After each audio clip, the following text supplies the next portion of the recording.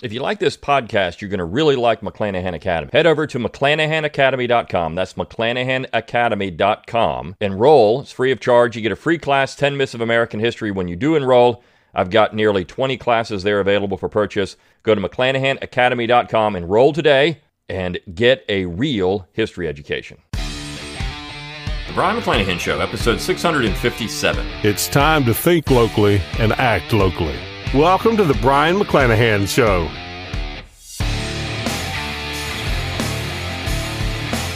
Welcome back to the Brian McClanahan Show. Glad to have you back on the program. Very glad to be here. Don't forget to follow me on Twitter, like my Facebook page, and subscribe to my YouTube page where you can watch this podcast. If you are watching on YouTube, click on that little super thanks button under the video and throw a few pennies my way. Keep the podcast free of charge. Also, you can go to brianmcclanahan.com, B-R-I-O-N, McClanahan.com. While you're there, give me an email address. I'll give you a free ebook, Forgotten Founders, free audiobook of the same title read by yours truly.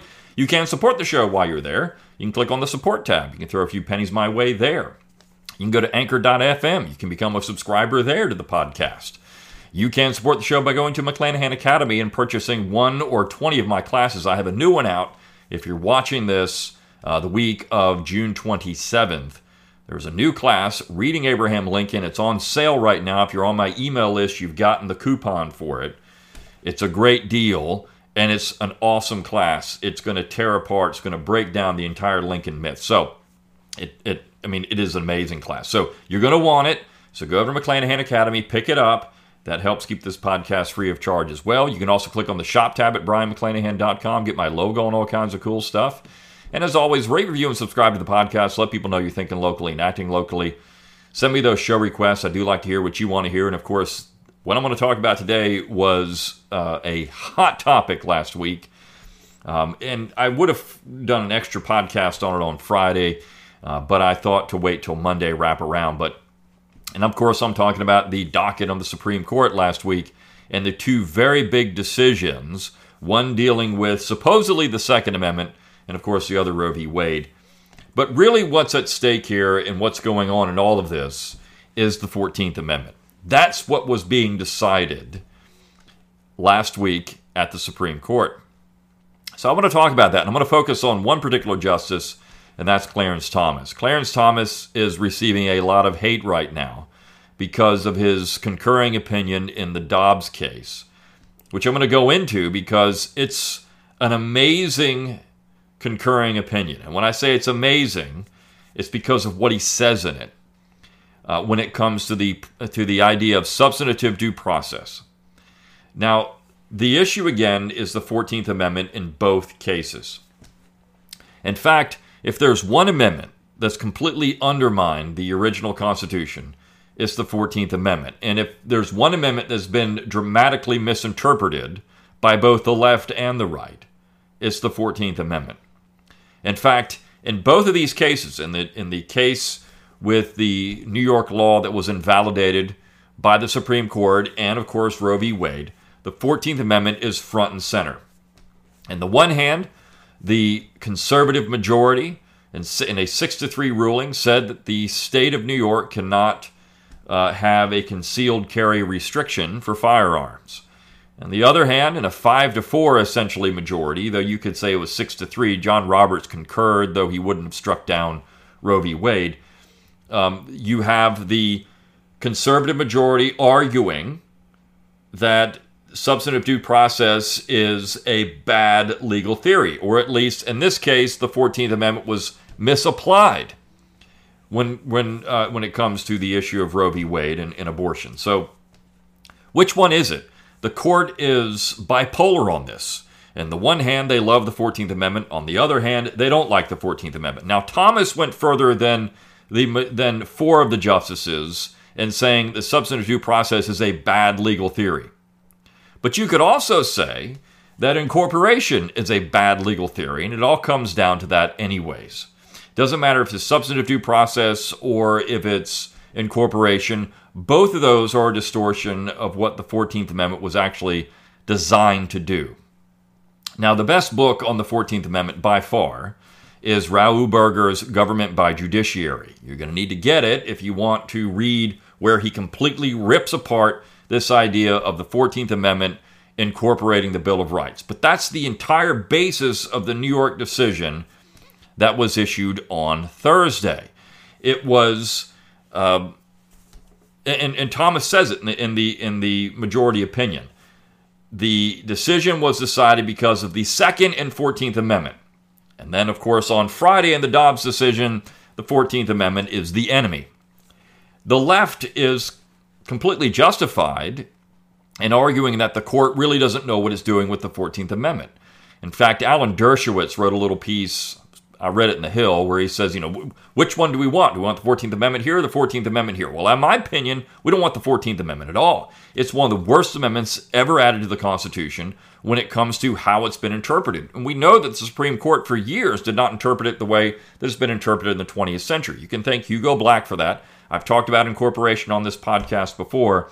But it's not just incorporation, it's substantive due process, which of course was around before the 14th Amendment, as Clarence Thomas illustrates in his dissent, in his concurring opinion in the Dobbs case, where he talks about the Dred Scott case. And that was the first time we actually saw the legal doctrine of substantive due process used. Now, of course, at that particular point, they're relying on the Fifth Amendment, and they're dealing with federal property. Okay, so there is a little bit of a distinction between the Dred Scott case and any other case with the 14th Amendment, because the 14th Amendment is now being applied to the states. When we had the Dred Scott case, that was simply federal property. That's federal territory. And what they were saying there is you can't deny someone their due process, or you can't say that, you can't deny someone bring their slaves into the territory because that's denying them due process. And Thomas rips this apart, and correctly so. In fact, I don't think that's when the Supreme Court argued that position in Dred Scott, they were actually doing it wrong. The real issue there was a 10th Amendment issue, as Democrats pointed out, Stephen Douglas and others pointed out in that particular instance, that this was a power not delegated to the center. Okay, that's a whole nother issue if you wanted to argue their position there.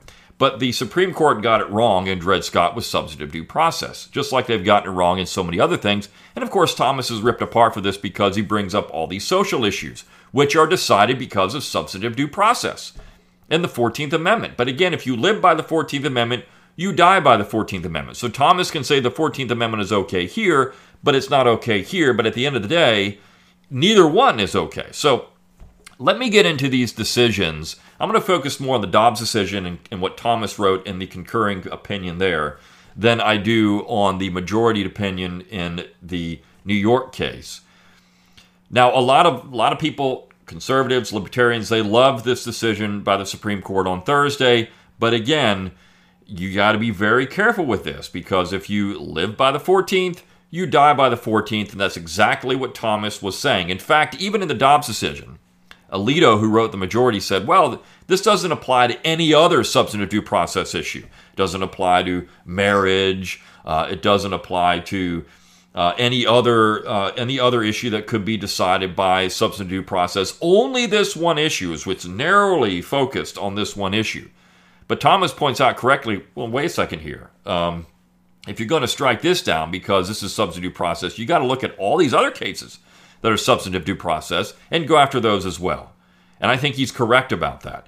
So what would be interesting in this scenario is the court, I don't think they're going to go along with Thomas. I think they're just going to leave those issues out there because they don't want to get involved in that stuff. The court can refuse to hear certain cases. But I will tell you, the Thomas concurring opinion is important because I do think people are going to now bring some of these other issues back to federal court and say, this is illegal. For example, same-sex marriage is going to be, I think, something that's going to be challenged in federal court again. And the Supreme Court can either refuse to hear the case or they can move on from there. But I do think it's going to be challenged again. You're going to see it. And that's because of Thomas's concurring opinion. This is a huge, it's an earth-shattering opinion in so many ways because he completely obliterates substantive due process. And he's talking about federalism. Again, though, the problem with that is his majority opinion in the New York case. So let me go through what he said in the New York case first, and it's pretty straightforward.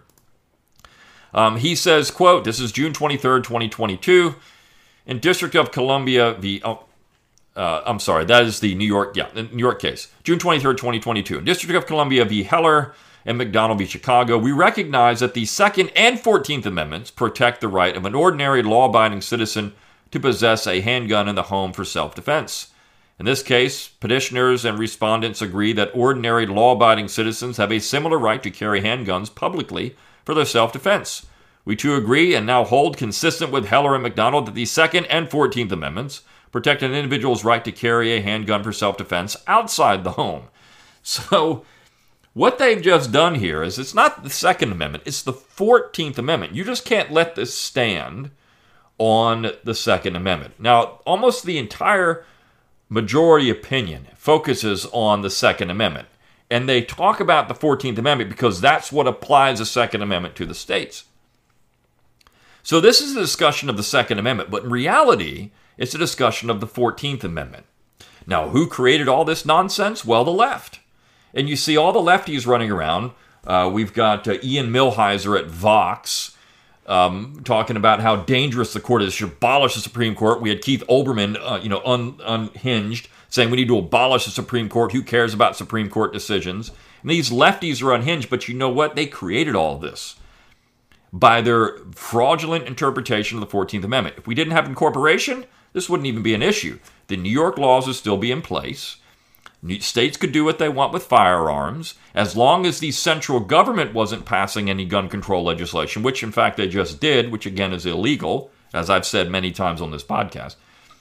As long as the federal government's not passing any gun control legislation, the states are good, right? The states are good to do what they want. They can regulate firearms the way they choose. This is the whole point of federalism. And it was thought, if you read my Founding Fathers Guide to the Constitution, if you read How Alexander Hamilton Screwed Up America, read both those books, and what you'll find, and that I argue, is that this was the key element to ratifying the Constitution. The states could do what they want on all these issues, and of course the federal government was powerless unless it's explicitly said they had the power to do X, Y, and Z. Now, the federal government has the power to arm the militia.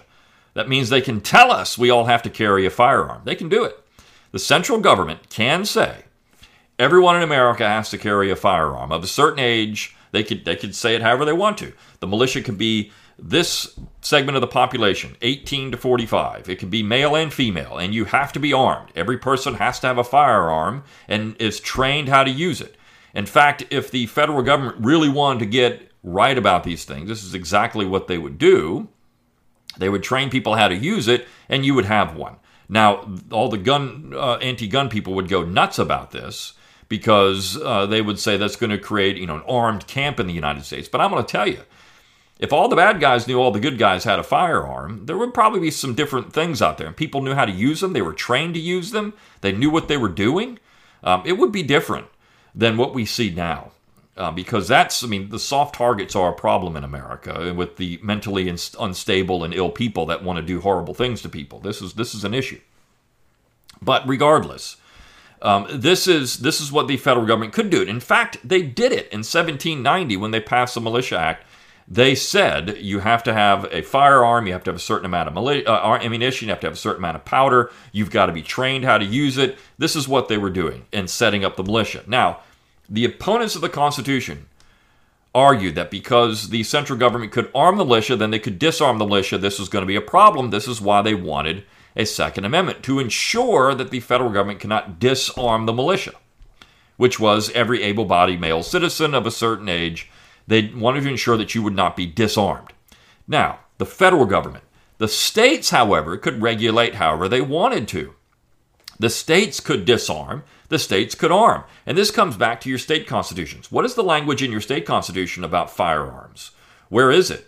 What does it say? If your state constitution doesn't have any language there, then you need to put it in there if you want to ensure those civil liberties are protected at the state level. If not, if you're good with that and you think that firearm ownership is a bad idea, well, then you need to make sure that your state constitution deals with that too. And we have a federal system where we can have diversity in these particular types of issues, right? We have that.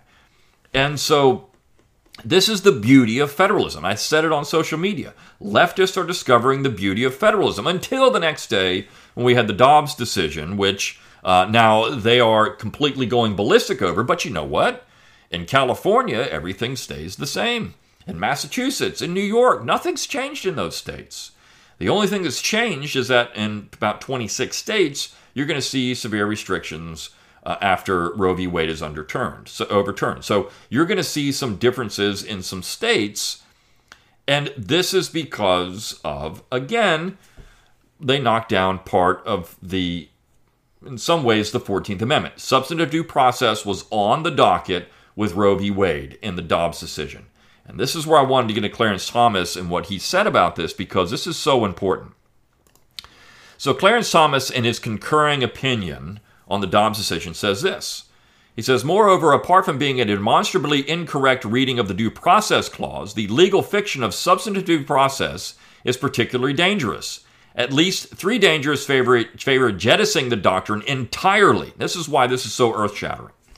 Now, he's citing himself in the McDonald case and the Obergefell case. He's saying that substantive due process is dangerous, and it should be jettisoned entirely. What Clarence Thomas has just done is go on the offensive against legislating from the bench through the 14th Amendment. What he should say is that the people should jettison the 14th Amendment entirely. No 14th Amendment, no New York gun rights case. It can't even exist. So you see, the problem is that now the left libertarians, they're going to get really upset that I'm talking about taking down the 14th Amendment, but this is the case. If you want to get rid of an amendment that's done more damage to federalism in America because of incorrect Supreme Court decisions, it is the 14th Amendment. And we know it was never designed to do what it's doing. So I'm going to read what he says. He says, first, substantive due process exalts judges at the expense of the people from whom they derive their authority.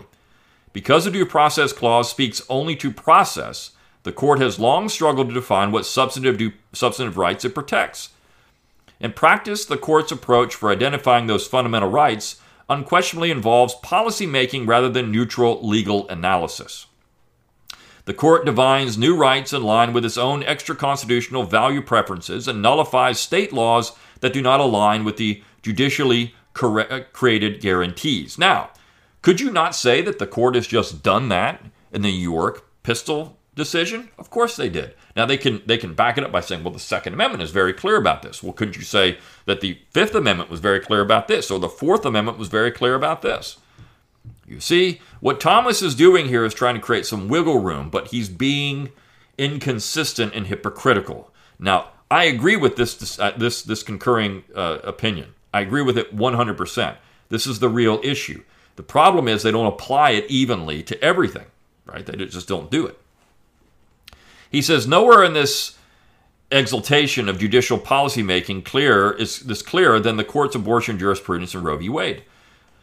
The court defined a right to abortion because it felt that the 14th Amendment's concept of personal liberty included a right of privacy that is broad enough to encompass a woman's decision whether or not to terminate her pregnancy.